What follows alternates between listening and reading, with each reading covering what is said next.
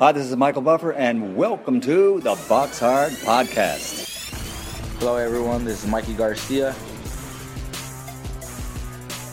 Yo, it's your boy, the odd guy himself, Malik King Scott.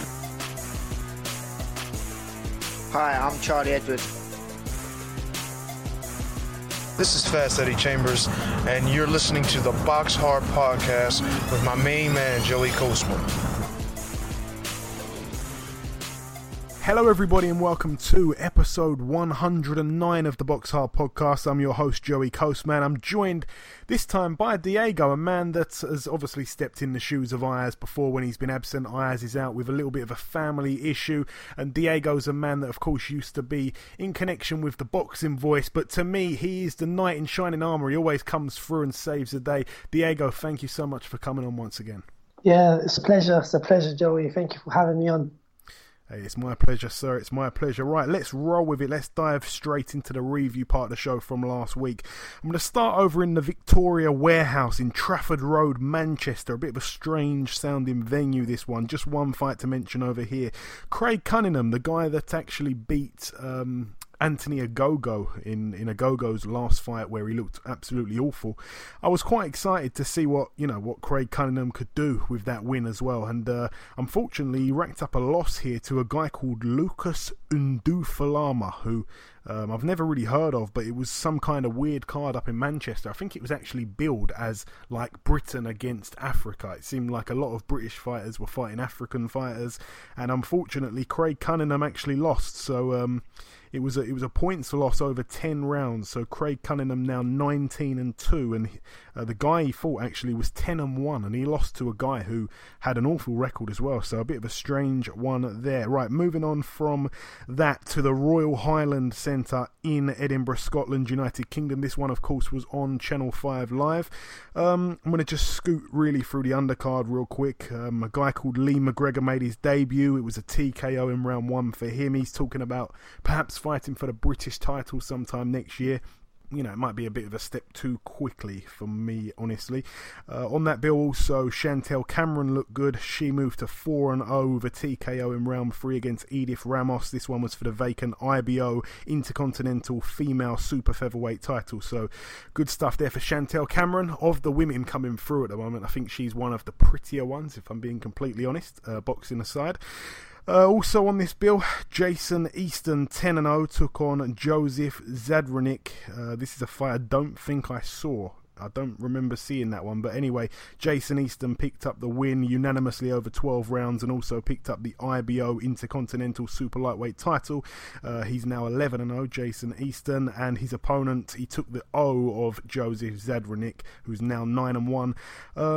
I think that's really it. I mean, well, Martin Bakoli Ilunga was on the bill as well, also a man that's being highly touted, a heavyweight, of course. He moved to 10-0 with a KO in round 1 against previously undefeated Ali Baghouz, who was 10-0 with one draw. Some of these names are quite hard to pronounce here. This one was also for the vacant IBO Continental Heavyweight title. Anyway, the main event on this bill, Josh Taylor 10-0. That's the man we came to watch, we came to see. It was for the WBC Silver Super Lightweight title, the title that he won off O'Hara Davies, and he took on Miguel Vasquez, the former world champion. Miguel Vasquez 39-5 in search of win number 40. Diego, I know that you didn't see this fight, so I'm just going to whiz through it, but I was saying on last week's show there's some crazy facts attached to Miguel Vasquez, of course, former world champion, and one of the facts that I really like, and again, for people that listened last week, they're going to have heard this, so I'm going to try to kind of rap through it as quick as I can. Vasquez actually made his debut. He actually fought Canelo on his debut, which was quite crazy, and he actually only lost a split decision. It was really close. He then went on to have 18 wins, and then he took on Tim Bradley. He lost that unanimously. After that, he put 3 wins together back-to-back before rematching Canelo.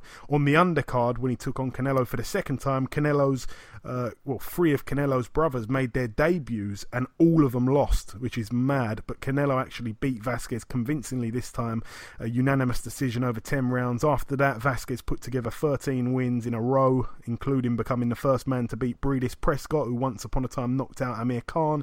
He also beat Leonardo Zapovigna, Marcito Gesta and Denis Shafikov. All guys there were unbeaten, and also Inside the 13-win streak, he won the IBF lightweight title and successfully defended it 6 times before losing to Mickey Bay on a split decision on a Mayweather undercard.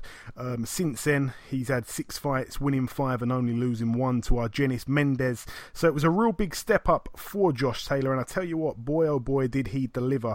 I won't say I was surprised. I think that, Josh Taylor's such a talent. I mean, the way he took apart Ohara Davies was certainly impressive, and this one was his real kind of first test. We didn't really know how good Ohara was.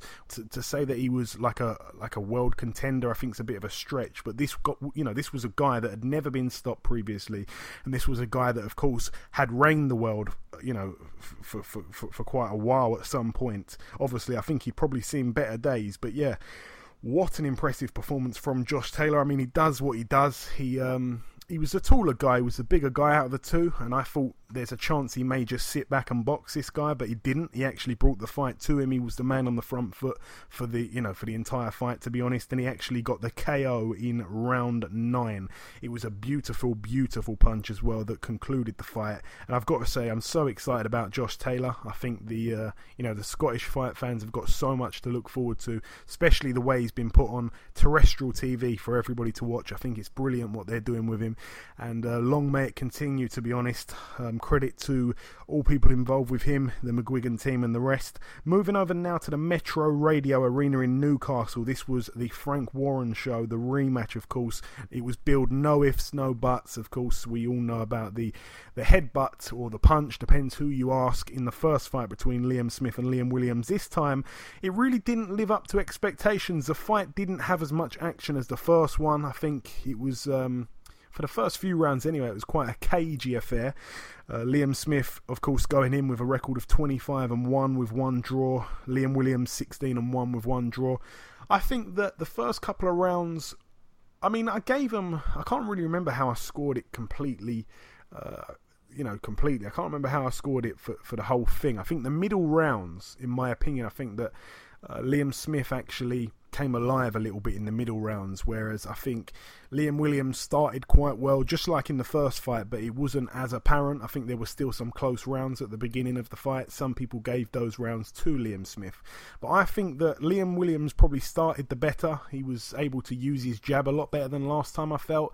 Both guys were, landing uppercuts, which was quite impressive. The right uppercut was a great punch for both men.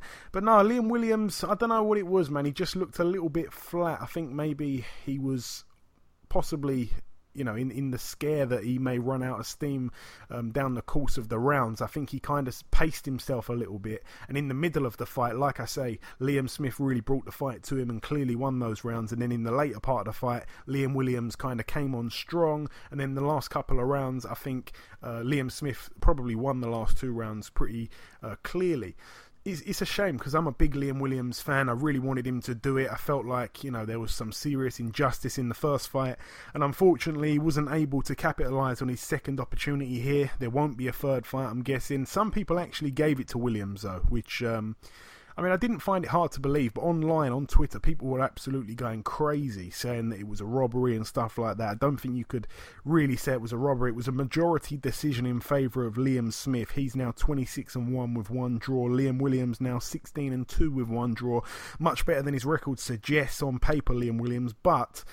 there was a point in the fight where Liam Williams' trainer, Gary Lockett, of course a Welshman, of course he's in the corner of Liam Williams, he actually said to his fighter that he's a couple of rounds down. Barry Jones, a Welshman, a very proud Welshman, on the commentary was saying that Williams was down in the fight, and he actually gave the fight to Liam Smith. And in the post-fight interview in the ring, Liam Williams himself actually said that he thought the right man won in Smith. But despite all that, people were still taking to Twitter to go crazy about it. It's funny how divided this sport is. It depends who you ask. It depends, how they look at it. It's a mad sport, but, it's a sport that we love. Moving down this bill once again, Thomas Patrick Ward, 21-0, moved to 22-0. I think he's a fighter that's got quite a bright future. He defended successfully his British super bantamweight title against Sean Davis. Sean Davis now 13-2. It was a unanimous decision in favour of Thomas Patrick Ward.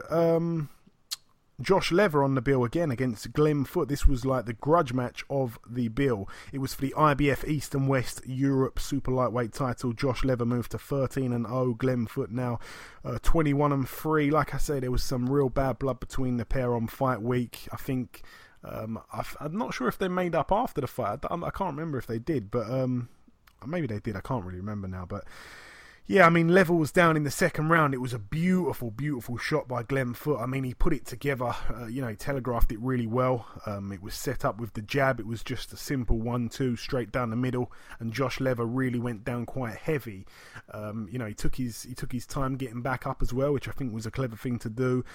Foote actually had a point deducted in the 6th round. I think that was because he spat his gum shield out, and the referee thought it was intentional. I think he even tried to catch his gum shield as it fell out his mouth. I'm not quite sure that he did mean to do it, but anyway, that point there, being took away, actually played a part in the decision. I think, if I'm not mistaken, I can't remember this fight. There was so many on, but no, it was a good fight. It was a good fight. Some people saying it was fight of the weekend. I think, the bits that I did see of it, because I was, channel surfing a lot during this one, and no, it seemed to be a good fight. But moving on from that, Mark Heffron moved to 18-0 against Lewis Taylor, who was really Mark Heffron's first step up. It was a TKO in round 7 for Heffron. Lewis Taylor now 19-5 with 1 draw.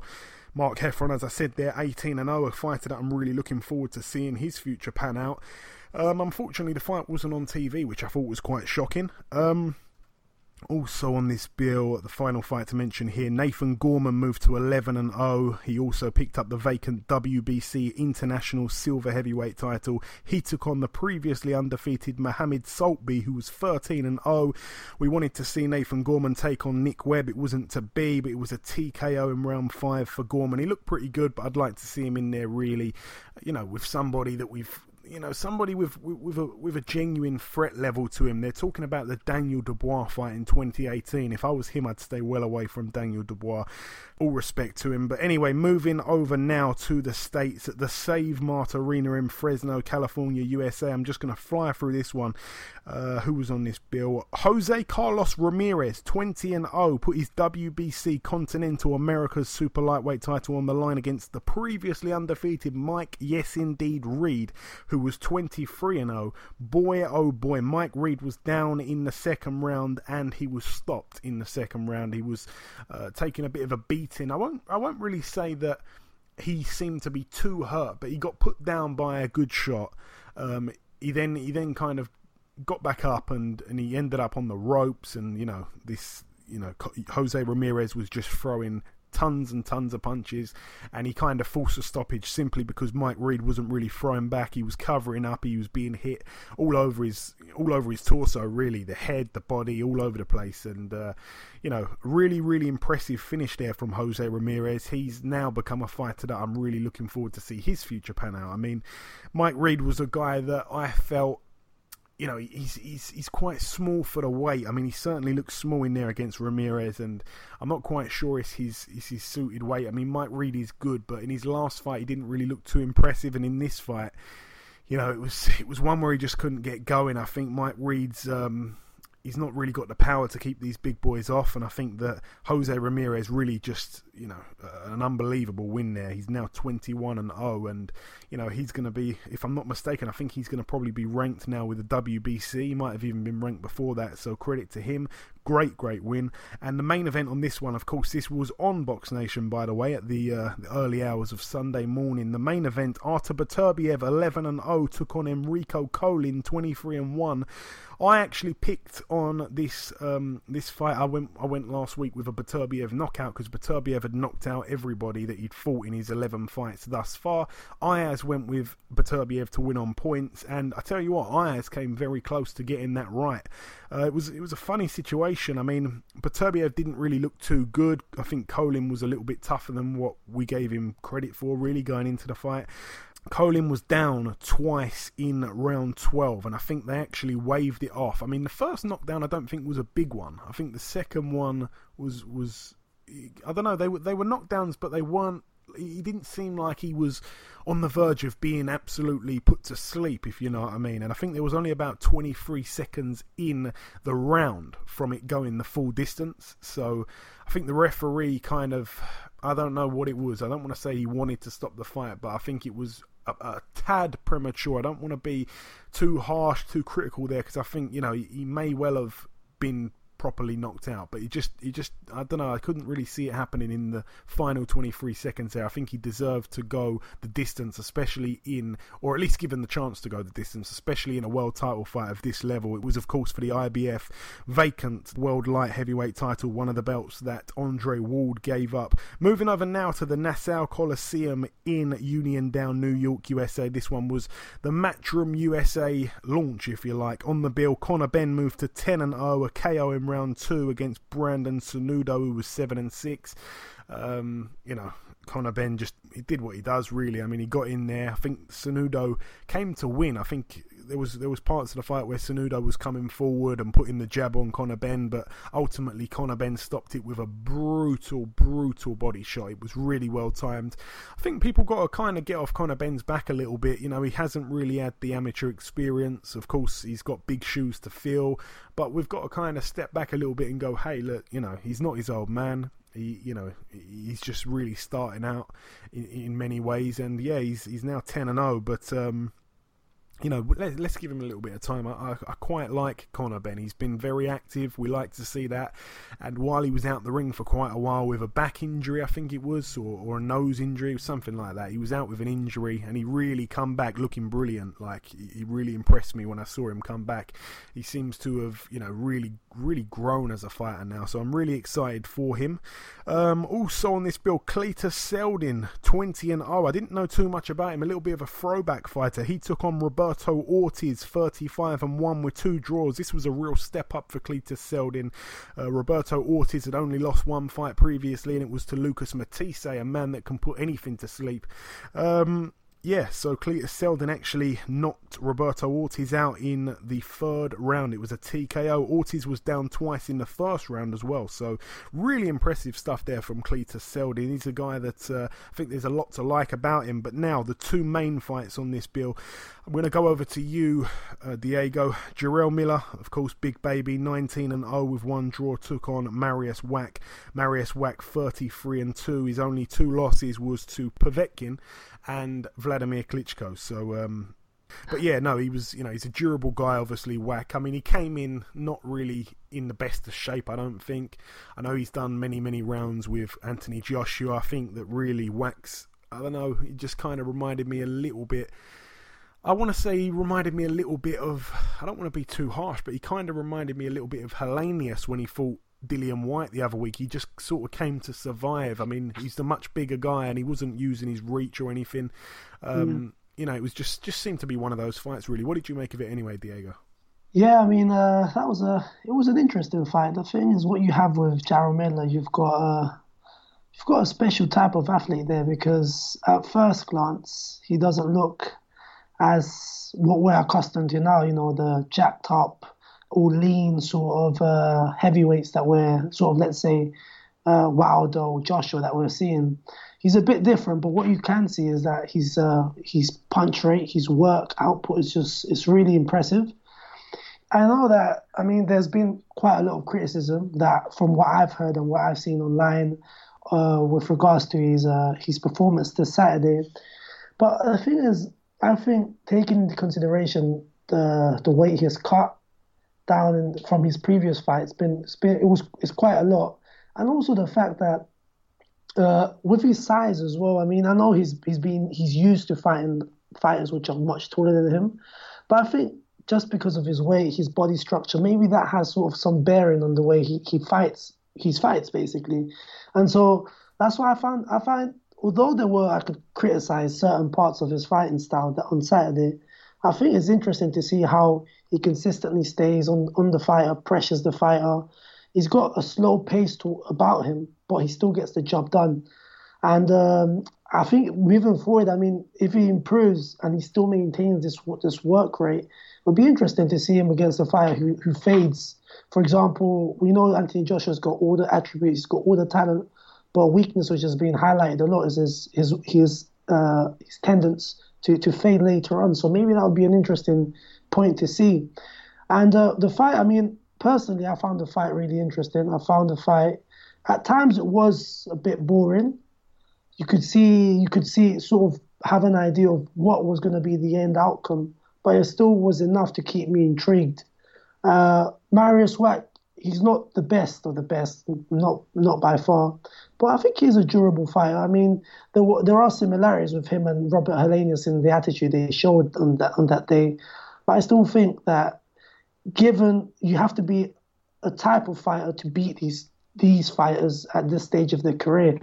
And if Jarrell Miller wasn't maybe an above average fighter or a good fighter, he wouldn't have beat Mariusz Wach. Yeah, I mean, you know, like you say, like you highlight there, you know, he hasn't really got the most best looking body. I think it's fair to say, you know, he's quite surprising about his punch output, and like you say, his work rate. He throws a lot of shots. And he doesn't really seem to tire too much. I mean, in this fight, I think there was times where he was being pushed back a little bit. He wasn't the stronger of the two, and I think that in some parts of it, he did look a little bit tired. But to get that knockout, you know, to get that knockout in round 9, I think it's quite an impressive thing there. I mean, Wach's corner, I mean, they were sort of, they were in there, like, you know, trying to get him to fight on, and to a certain extent I think he wanted to, but the referee just kept getting the doctors in. I don't know why. He just kept bringing the doctors onto the ropes, and I don't really know why, but I mean, it was unexpected. I think I actually picked Jarrell Miller to go the distance and win on a points decision, but yeah, it wasn't to be. He got the knockout there. But yeah, moving on from this fight now, moving on from that fight. But by the way, actually, just before we do, Diego, they're obviously talking about a potential fight down the line between Big Baby Miller and Dillian Whyte. I think that's an absolutely brilliant fight. Definitely. Who do you see winning that one if it comes down to it? Personally, I think I see Jarrell Miller winning. I mean, I think Dillian Whyte, I wasn't impressed with his last fight. I mean, there's nothing really that impresses me about Dillian Whyte. I mean, when I saw that, when I was at the fight when I saw him against Anthony Joshua, and that sort of captivated me, and that sort of led me to continue following his career. But with Jarrell Miller, there's something that sort of impresses me, and that's just how he moves, the way he moves, at the size he is, and his output. But with Dillian Whyte, there's nothing really that impresses me. And after the Derek Chisora fight, I mean, it was a really impressive fight. It was a fight that was captivating, but what he showed against Robert Helenius doesn't really give me enough confidence to go ahead and give him my vote. And the thing is, something which is really which is good as well of this fight is the fact that they're both similar in that where they are at in their stage. I mean, Dillian Whyte, he's obviously ranked now number 1 in the WBC, which is good for him, and it will move him closer to getting the World Championship. But I mean, I think they're both sort of in a similar place. I mean, their character, the way they're sort of, the personality. And I also think in the way that they're fighters which let's say the boxing hardcore fans want to see them fight, want to see them get involved, but they're sort of they still haven't broken through into the general public. So I think this would be a great fight for both of them. Yeah, hopefully it does get made. I think it's a really good fight. Hopefully, I think they're talking about maybe a February date for Dillian Whyte. I'd really like to see that fight happen.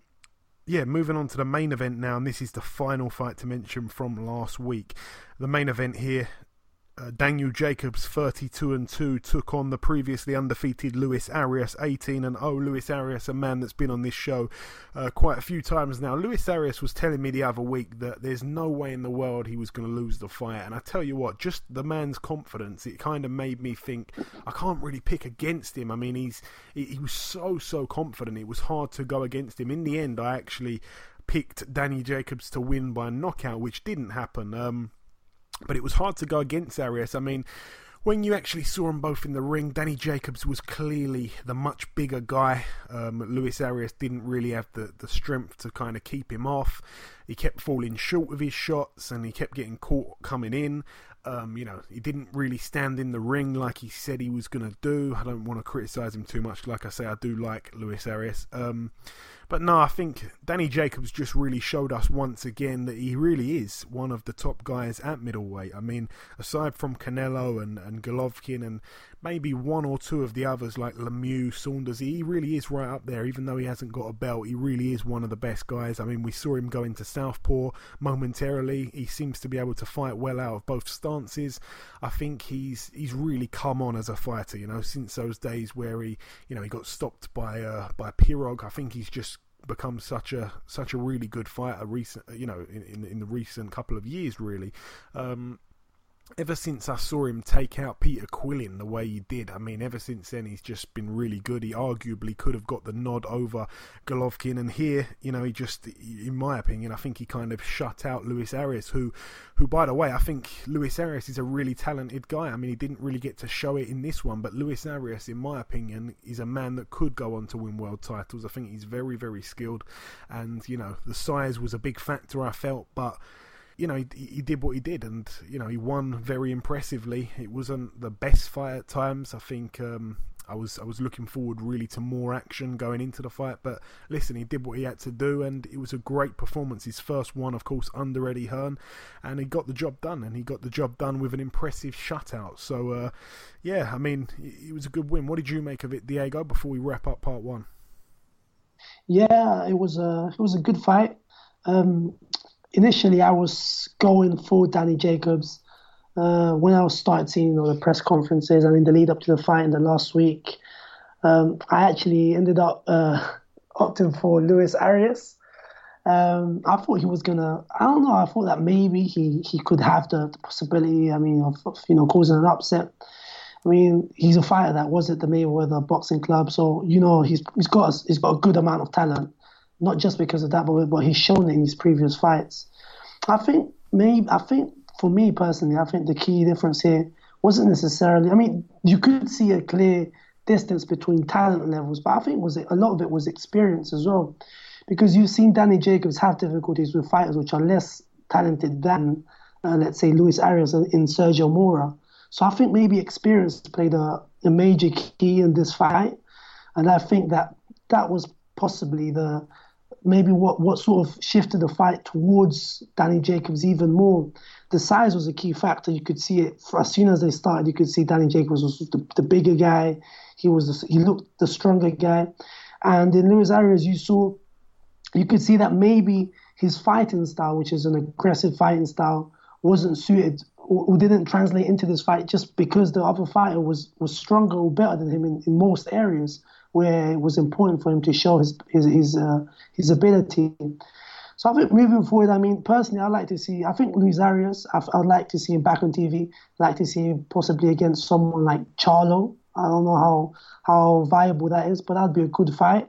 And Danny Jacobs, I mean, I personally rank him alongside Golovkin. I think he would beat Canelo. Canelo's a talented guy, but I think Danny Jacobs is the type of fighter that would possess and present difficulties for Canelo.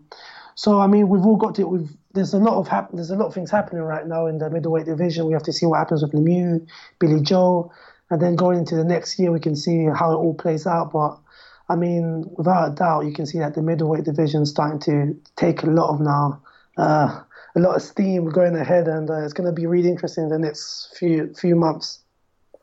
Yeah, I echo those sentiments. Like I say, a great win, and hopefully, Luis Arias bounces back a little bit smarter, a little bit better. We certainly wish him all the very best for his comeback, which I'm sure will be sometime early of next year. Just before we wrap up the review part, I just want to go over the predictions. Of course, the Prediction League now. I had a shocking Prediction League last weekend. I picked Miller to win on points. That didn't happen. I picked Jacobs to win by knockout. That didn't happen. I picked Liam Williams to win on points. That didn't happen. I picked Josh Taylor to win on points. That didn't happen. The only one I got right was Beterbiev to win by knockout, which, like I say, really and truly, I don't think it should have happened. I think really it could have gone the distance. It was only the last 23 seconds or so that actually got me a point there. But anyway, Ayaz did better than me. He picked Jacobs to win on points and Liam Smith to win on points, so he gets 2 points. I get 1, but incredibly, once again, the listeners outdo us here. They picked Big Baby to win by knockout. That happened. They picked Beterbiev by knockout and Josh Taylor by knockout. So really, really impressive predictions from our listeners. And the league at the moment, it currently stands at, I'm in third place with 12 points. Ayaz is with 13 points in second place. And the listeners booming ahead with 15 points now. But again, there's going to be a few points up for grabs this weekend. We will get onto that in part 2, of course. Anyway, that wraps up the review. And the last thing to do before we end part 1, of course, is to welcome guest number 1. Ladies and gentlemen, please welcome the undefeated and current WBO featherweight champion of the world, Mr. Oscar Valdez. Oscar, welcome to the show. Thank you so much for having me here. Hey, it's my pleasure, sir. It's my pleasure. So, Oscar, sometimes when I speak to people for the first time, I like to ask boxers, how did you get into boxing in the very beginning? How young were you when you first put on a pair of gloves? I got into boxing because my father and my family are very big boxing fans, and my dad was also a boxer. He never went professional. He was a great amateur fighter, and he would go to the gym a lot. So that's how it all started. Just trying to follow my dad's footsteps, just following him to the gym, and it really just happened out of nowhere. Just going to the gym, and they threw a pair of gloves on me. We just were sparring with a couple of kids, and we realized that I had a little bit of talent. When I was 8 years old. When I was 9, I had my first amateur fight. Which I lost. My first 4 fights as an amateur, I lost. It was a point where I thought, boxing wasn't for me. But I'm very glad that I never gave up, and I always try to follow my dreams, and it lead to me to where I am right now. Yeah, it's been a seriously interesting journey. Now, in the amateurs, obviously you fought some great fighters. Some of the guys that you fought in the amateurs are now doing great things in their pro careers. Of course, you fought the likes of John Joe Nevin, Joseph Diaz, Vasyl Lomachenko, of course. How good are those guys? What was it like to share the ring with those guys, Oscar?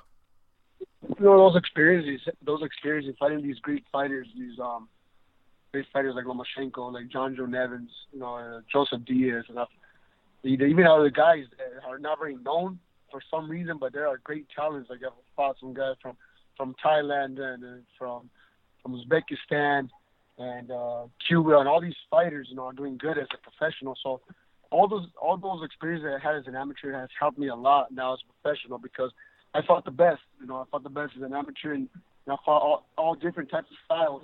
Southpaws, orthodox, short, tall, different type of boxers that want to box, that could brawl.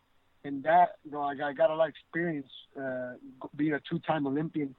It has definitely helped me a lot as a professional. And of course, you turned pro in November of 2012, so you've been a pro for 5 years this month.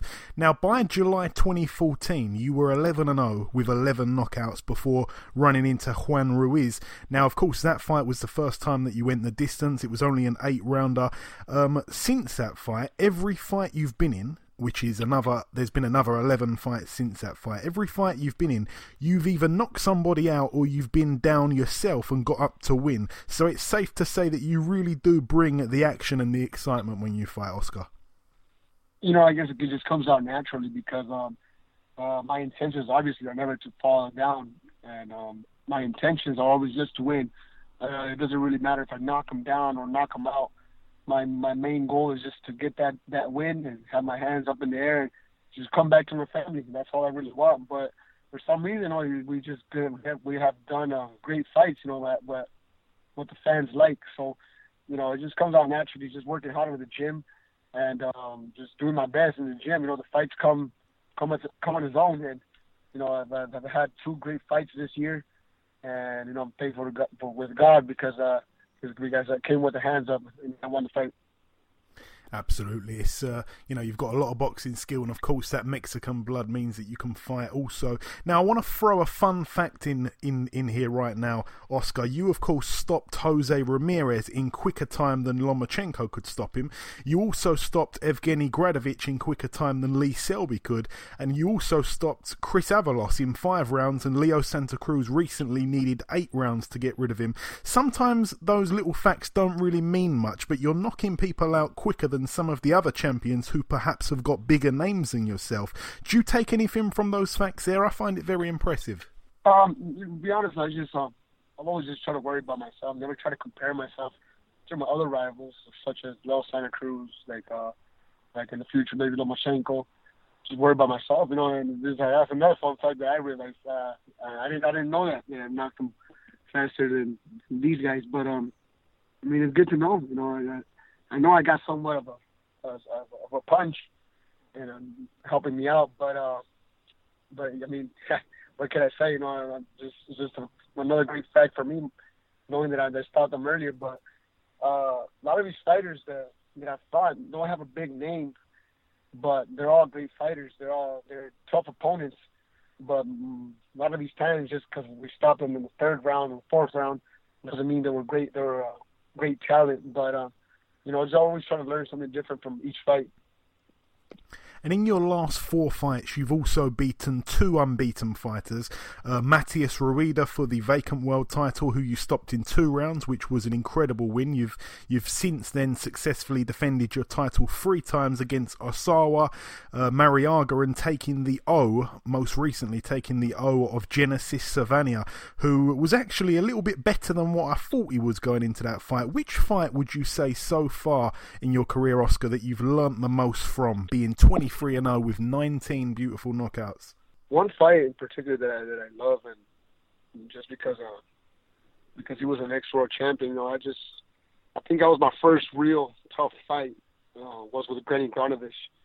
It wasn't for the world title, but he had just recently lost a title with Lee Selby, so we knew he was going to be a tough fighter, and we stopped him in the 4th round, I believe. And I expected a lot more. I was going in there very concentrating, knowing that I meant to be a world champion. I wanted to accomplish my dream, and again, Granovich was in the way, so he wanted to come back. He wanted to jump back from that loss that he had with Lee Selby, and he wasn't no easy fighter, but I had chances to knock him down and then start the fight, and that was a very a great experience in my career, even though it wasn't for the world title. The next fight was for the world title, but the fight that I've loved the most is with Gennady Granovich. Yeah, that was a very, very impressive performance, as I just said there. Now, I read online recently that Bob Arum wants you to fight 3 times in 2018. I think that it's been rumoured you may be returning to the ring in February at some point. Am I accurate with that, Oscar? Well, I do really want to fight 3 times a year. So something that we've had a conversation. I want to stay as much as active as I can. This is what I love to do. I love boxing, I love fighting, I love being in the ring, in the arenas, and that's my lifestyle. So if I can stay active next year, I'm up for it. I've said that with my manager, Frank Esposa, my father. That's a great part of my team, and also with Bob Arum. We're up to it. We want to fight 3 times a year. I want all the big names. If it was for me, I would love to unify my titles. There's a lot we can do. There's a lot of great names out there, and I'm just waiting for my turn. I want to fight anybody that says he's the best. And just quickly, you are looking at getting back in there in February, is that right? Well, we don't know dates. If it's possible, February, maybe March. I'll leave that to my promoter, but I'll be ready. These days, even though we're not fighting this year, I'm trying to stay as much as active as possible. I'm going to a gym every day, running, and staying active as much as possible. Yeah, absolutely. Now, I want to ask you about some of the other fighters in your division. I know that you like the big names. There's a lot of British fighters at featherweight with pretty big names. I'm not sure how big they are in Mexico, but of course you've got the likes of Carl Frampton, Lee Selby, Scott Quigg, Josh Warrington coming through at the moment. Are any of those guys on your hit list? I could choose, I'd rather choose Lee Selby. Nothing personal with him. I've actually met the guy. He's a great guy, a great fighter, a true champion. Got nothing bad to say about him, but he holds a title. And I don't like what it's called. There's 4 champions. I want it to be like back in the days when there was only 1 champion. So if I could choose one out of all the UK fighters, I would choose Lee Selby just because he has a belt. And obviously, if Frampton's in the mix, of course I would want to fight him. But those are my priorities. If it's Scott Quigg, if it's anybody else, I don't mind fighting anybody. I'm definitely not scared of nobody, and I'm willing to fight anybody. That's what I'm trying to say. But if I could choose, I'd rather choose a title holder to unify my belt. And of course, you've also got the likes of Leo Santa Cruz, Abner Mares, which both make for great fights for the Mexican fans. Of course, you've also got Gary Russell Jr. He's also a champion who, he's doing really well, but he's pretty inactive at the moment. Who is actually the top guy on your hit list, including all the champions, not just UK, but who is the number 1 guy you'd like to fight if you had it your way, Oscar? If I had it my way, and I really don't like saying it this much because I know it's maybe impossible because of the promoters. But if it was for me, I'd rather fight Gary Russell. Why Gary Russell? Because he has a green belt, the WBC belt. Every fighter out there wants that belt. But obviously, if I have the chance to fight with Leo Santa Cruz that has the WBA belt, of course I want to fight him. But these are fighters that it's going to be hard to make because of promotional problems, maybe TV networks that are going to get in the way. So I want to be as much realistic as I can. I think the only one that's possible right now is Frampton. So that's why I mentioned him. That's the reason I mentioned more his name, because it's a more possible fight. And so that's what I'm looking for. I'm looking for the big names. If I can, I'd rather fight a guy that's a title holder. But it really all does come to just fighting anybody. I'm the world champion. I'll literally fight anybody. So you believe that in a most realistic world, do you think that the next big name you will be sharing a ring with is likely to be Carl Frampton? Is that right? That's right. Okay.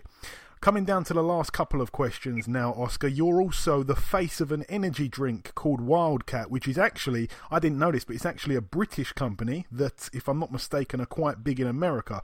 Is it pretty cool being a face of an energy drink?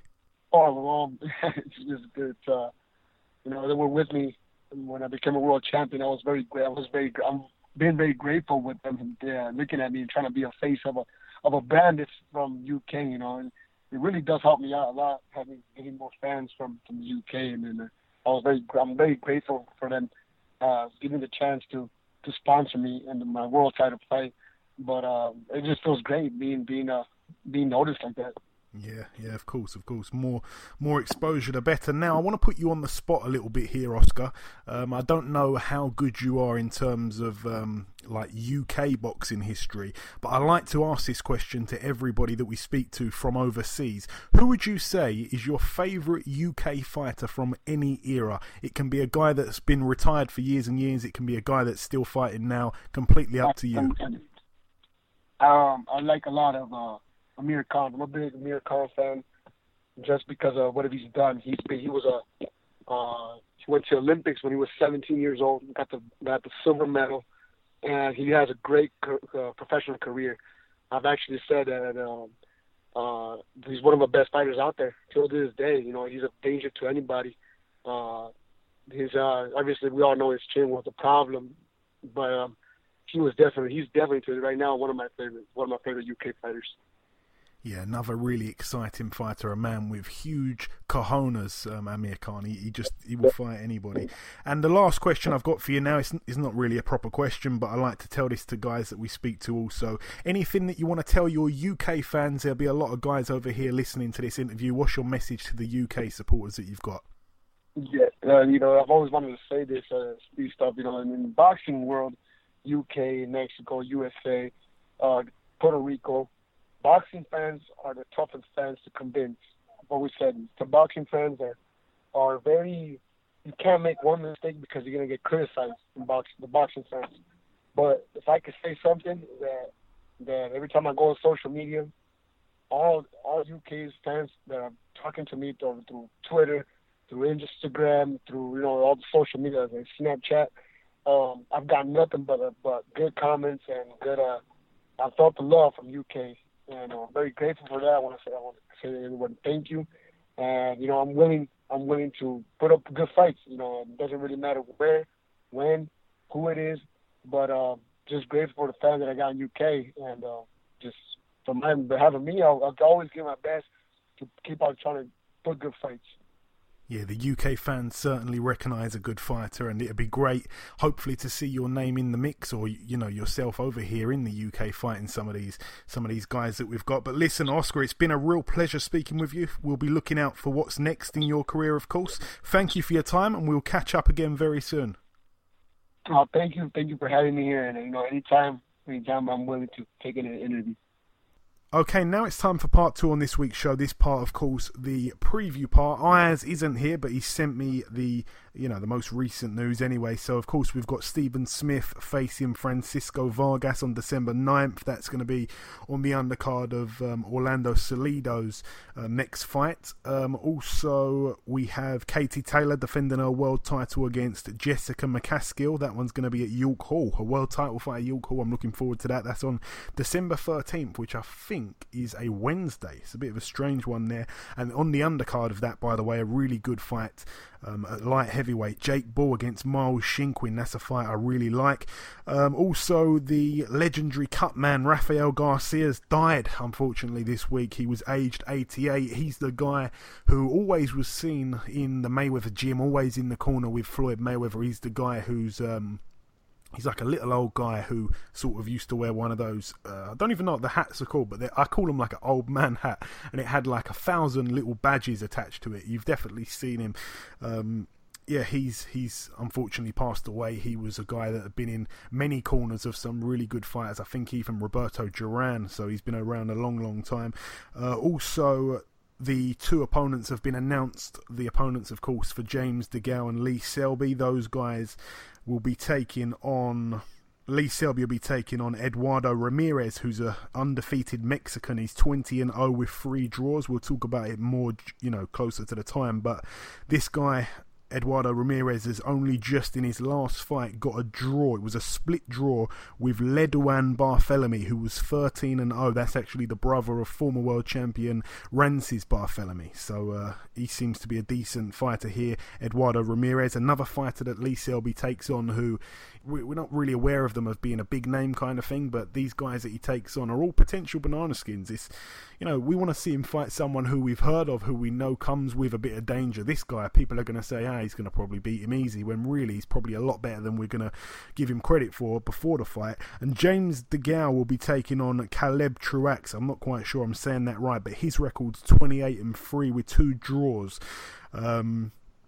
He got stopped in the first round by Anthony Durrell. He got stopped in the 12th round by Danny Jacobs. He also got beat by Jermaine Taylor back in 2012. Hasn't really got any good wins on his record, so I think that should be quite a routine defence there for James DeGale. Hopefully we see him in something a little bit more enticing in the new year. Anyway, that's it for the news. We tried to dive through that as quick as possible. We're now going to move on to the previewing. And talking of a man that we just mentioned there, Anthony Durrell, 30-1 with 1 draw, fights this Friday, actually, so just tomorrow. It's going to be on USA Fox Sports 1. He takes on Dennis Duglin, who's 20-5. Dennis Duglin was on the show, I think it was last week now. Dennis Duglin, really nice guy. That's a 10-rounder there. All the very best to Dennis Duglin. Moving over now to the Hotel Jaragua in the Dominican Republic. Guillermo Jones, 40-3 with 2 draws. A man that seems to really be, under the radar. I mean, he's been around for, of course, a very long time, but it just seems like I often think he's retired, but then he ends up popping up with a fight out of nowhere. Anyway, he's taking on a guy who is 10-2 with 2 draws, a man called Talo Pereira. This one's going to be for the vacant WBA Fedelatin heavyweight title. Moving over now to Poland in a venue that I'm not even going to try and pronounce, to be honest. On this bill, Thomas Adamek, 51-5. He's still fighting on. He's fighting for the vacant Republic of Poland international heavyweight title against Fred Cassie, a man that I saw recently, most recently in the ring against Hughie Fury, and that seems like a long time ago now. Fred Fred Cassie 18-6 with 1 draw. That's a 10-rounder there. To be honest, that's a hard fight to call. I mean, Adamek's so shot now. Fred Cassie, I mean, he's quite limited. That's going to be an interesting fight to some degree.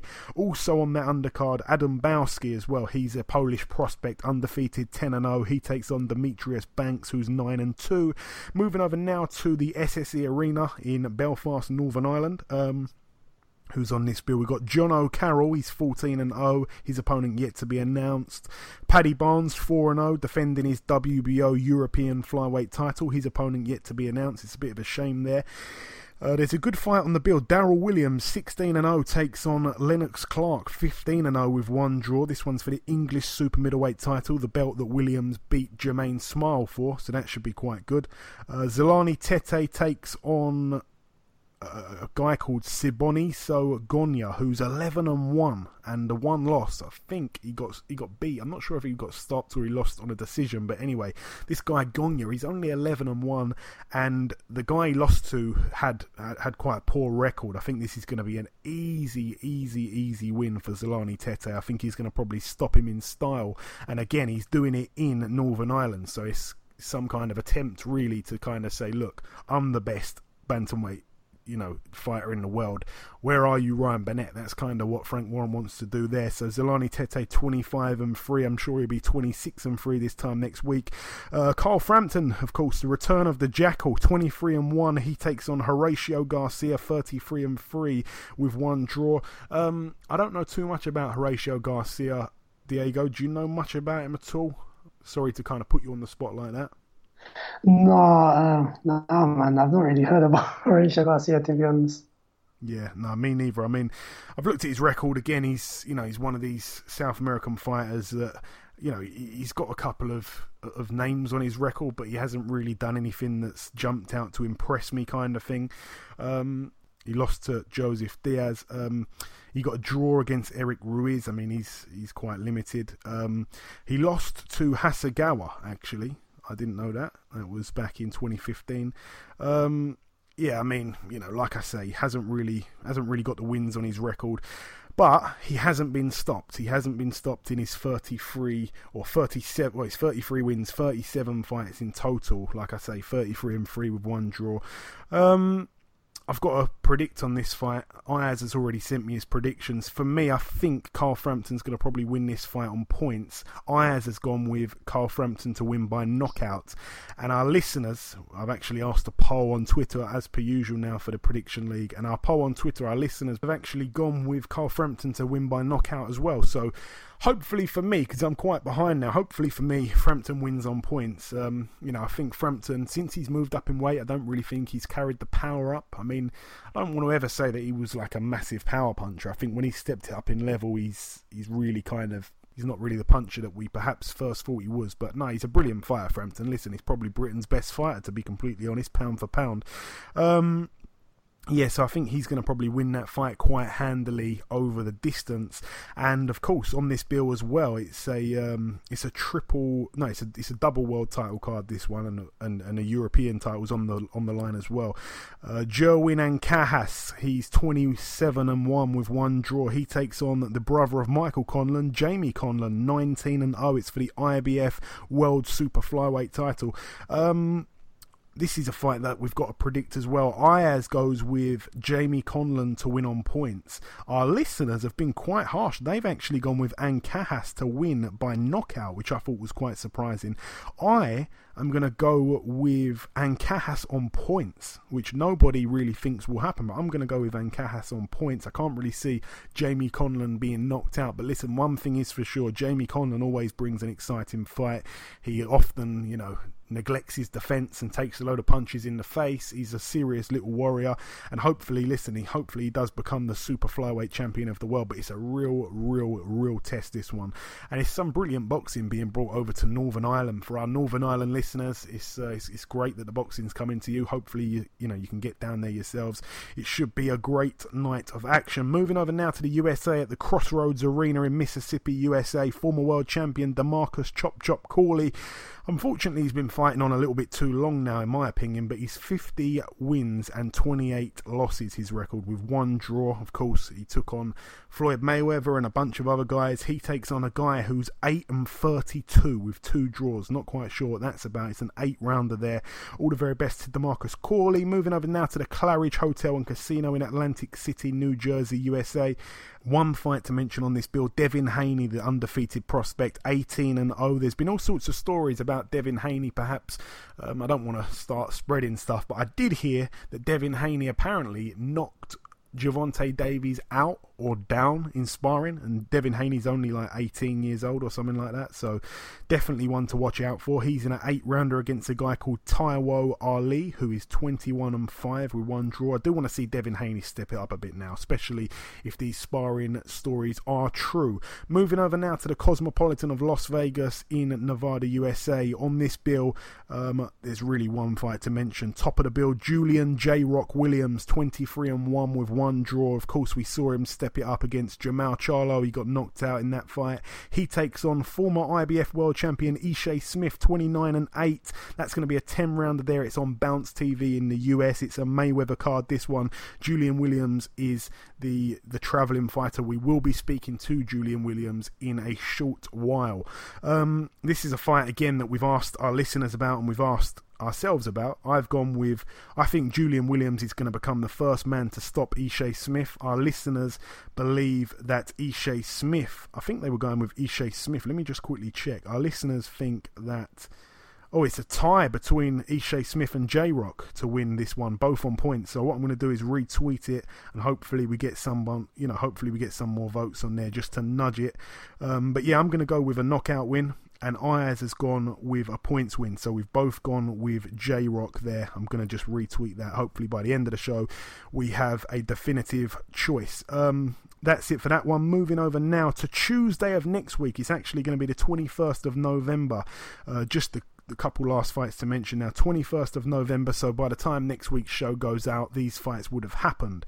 There's one fight happening at the Coliseum in St. Petersburg, Florida, USA. It's going to be on Fox Sports 1. One fight to mention on this bill, really. Return of the former world champion, Devon Alexander, 26-4. He takes on Walter Castillo, who's also 26-4 with 1 draw. That's a very tough fight to come back to, in my opinion, for Devon Alexander. Again, he's a fighter really that was really good at one point and kind of just seems to have lost his head, and he's been out the ring for such a long time now. I think maybe about 2 years, if I'm not mistaken. So yeah, hopefully he pulls off the win. I'd like to see Devon back in the picture, really. I hope he hasn't ballooned up in weight too much at all. Hopefully he comes back, because he was a good fighter at one stage, and like I say, his head just kind of was off the game a little bit, and he racked up a couple of losses against guys where if he was on his A game he probably wouldn't have lost. Also on this bill, by the way, Gary Russell Jr.'s 2 brothers, Gary Antoine Russell and Antonio Russell. They're both on this bill. Their opponents yet to be announced. They're both in 6-rounders. They're both undefeated as well. One of them's 2-0. That's Gary Antoine Russell, and Antonio Russell is 9-0. So again, we will talk about these fights on next week's show when they have happened.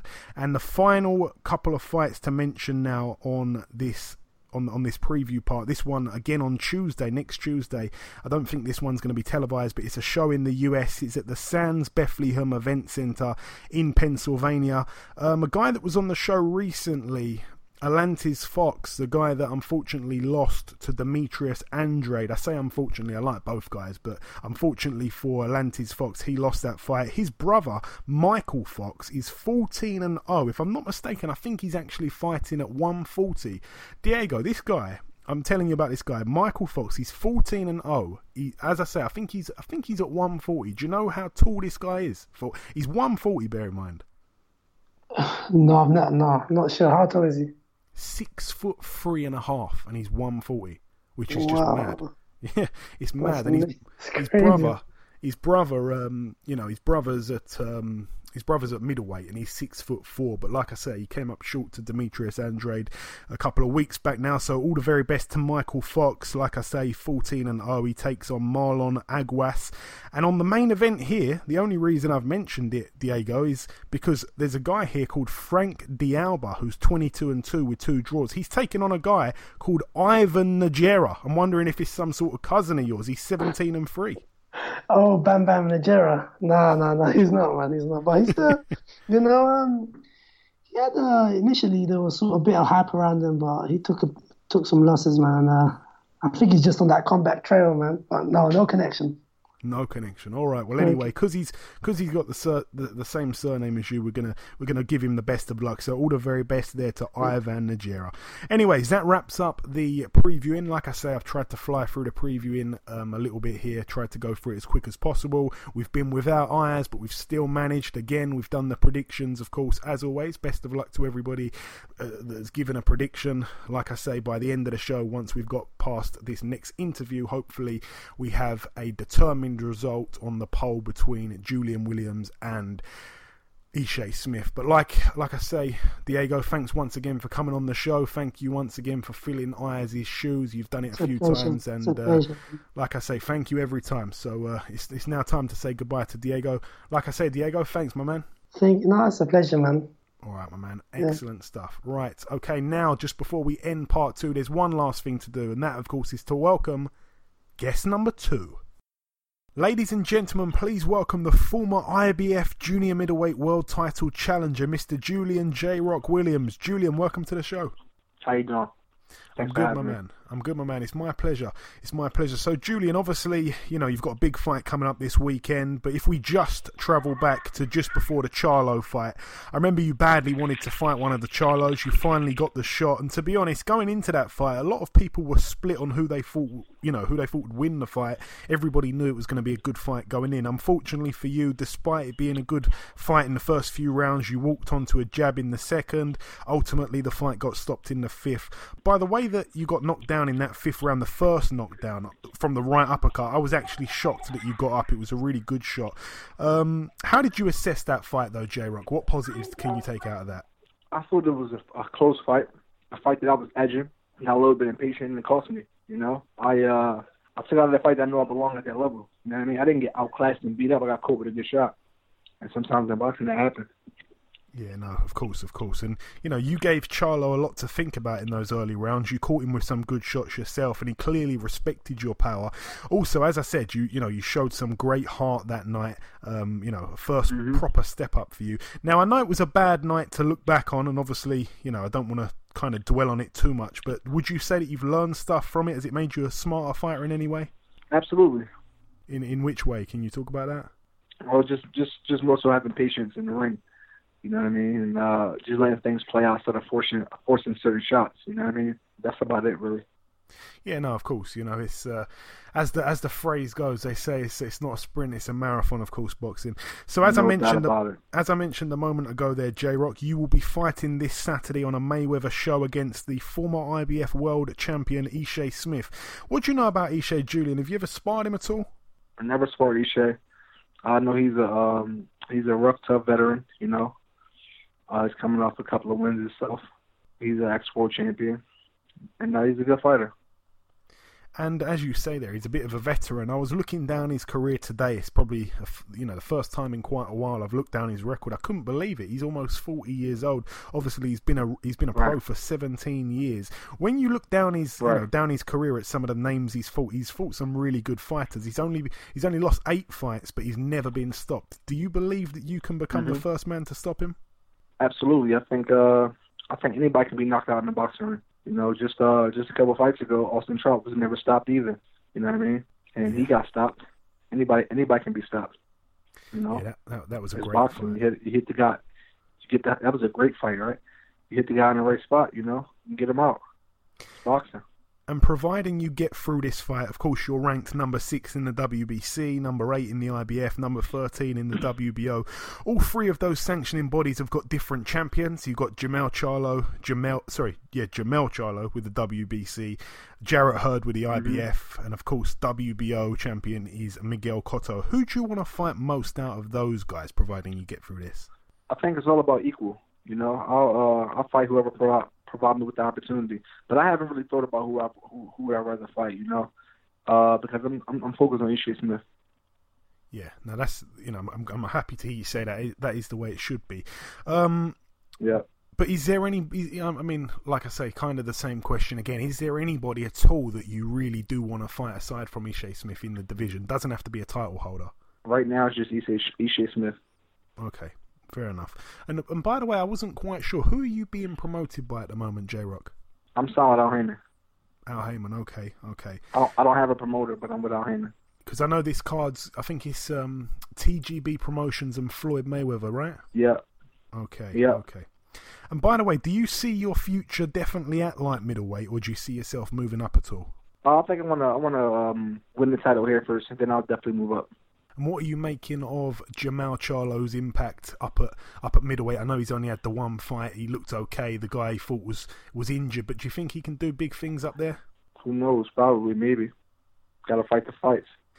And I want to ask you. I think he got the ability to do good things though. Do you respect him more now since fighting him? Do I respect him more? Yeah, since fighting him. I know that before he wasn't in your good books. Let's just say. No. I mean, I respect him as the same as I did, as before. I don't respect him no more, no less. Is that a fight that you do want down the line to try and avenge, or are you not really too bothered? Come on, man. Of course I do. That's a no-brainer. Of course I want that back. So your dream, then, I'm getting from you now. Your dream is to win a world title here, move up, and then have the rematch at middleweight against, the turkey. I want to call him now because you're on the line, Jamal Charlo. Right now, the dream is to beat Ishe Smith on Saturday night. Okay. Ask me about my dreams after I beat Ishe Smith. Okay, my man. Okay. And I want to ask your opinion also on a fight. I want to ask which fight are you looking forward to most, actually, and then we can talk about the fight. Are you looking forward more to Miguel Cotto taking on Saddam Ali, or are you looking at Billy Joe Saunders and David Lemieux? Which fight between those two, get your taste, kind of thing? Neither, honestly. I'm more looking forward to Rigondeaux and Lomachenko. Okay, I'm going to talk about that one. How do you see that one playing out? Great fight. That's just a great fight. I mean, I don't even know how. I don't know how that's going to play out. Yeah, it's certainly a fight there that everybody's torn on, everybody's split on. Is there any fighters that you're into watching right now? Who's your I'm just a boxing fan. I'm just a boxing fan, so I watch all boxing. I don't watch nobody specifically. Who are some of your favorites? Of course, Rigondeaux. I like Lomachenko. I'm an Andre Ward fan. I like Kovalev. Oh yeah. Linares is definitely one of my top 5 favorites. I mean, I'm just a boxing fan. Yeah. Would you be interested in the Mikey Garcia Linares fight if that hopefully happens? Mikey Garcia and who else? Oh, that's an amazing fight. It's a super fight, if you ask me. Yeah, beautiful fight. Hopefully it does happen at some point. And just coming down to the last couple questions I've got for you now, J-Rock. I like to ask this question to everybody that we speak to from overseas. I'm putting you on the spot a little bit here. Who would you say is your favourite UK fighter from any era? It can be a guy that's been retired for years. It can be a guy who's still fighting now, any era. I would say I got 2 of them. Probably about Preston Nassim and Joe Kawasaki. Oh, yeah, 2 very popular answers, actually. Everybody says Prince Nassim, but sometimes we do get Joe Kawasaki.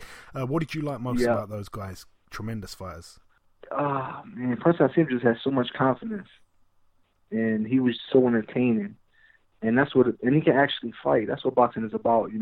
People want to be entertained, and people want knockouts, and he gave them both. I think special fighters like him don't really come around too often. I wouldn't teach my son how to fight like that. But what he had, you can't teach. You can't teach confidence. Something you got to be born with, or something that has to grow over time. So I think for just from that aspect, he was I was a big fan of his. And Kawasaki, is the same thing. He did come over to the U.S. a little bit late, but when he came over here, he fought everybody. And more importantly, he knows how to win a fight. And he knows how to dig down deep. He gets knocked down early in fights. Sometimes he gets up and shake it off, and he fights his butt off. And he knows how to win. You gotta respect the guy who can just win. But he was entertaining as well.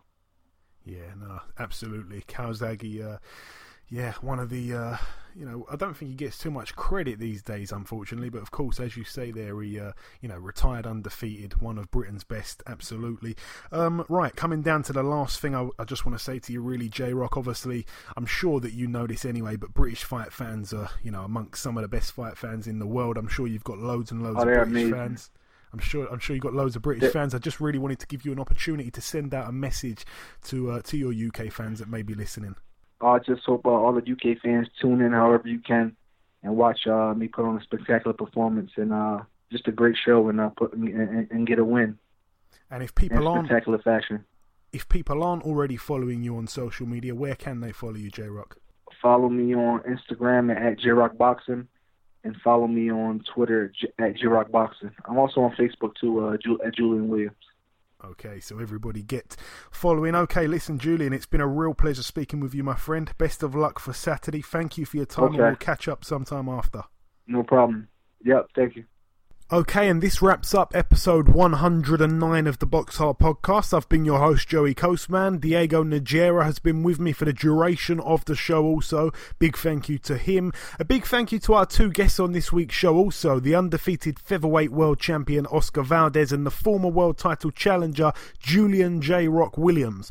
Last week, we have to remember that Smith versus Williams happened and I was back in Williams. This week, Ishe Smith versus Julian Williams is happening. 2 back-to-back weeks of Smith versus Williams, and yet again I'm riding with Williams. I think I was the only one to notice that coincidence, but anyways, thank you so much for listening. Next week we will have a little surprise on the show. We're going to be doing something that we've never done before, so stay tuned for that. The Smith and Williams poll got an extra couple of votes, by the way, and the listeners have now gone with a Williams points win. Best of luck with that prediction. Enjoy your weekends, people, and we will see you next week.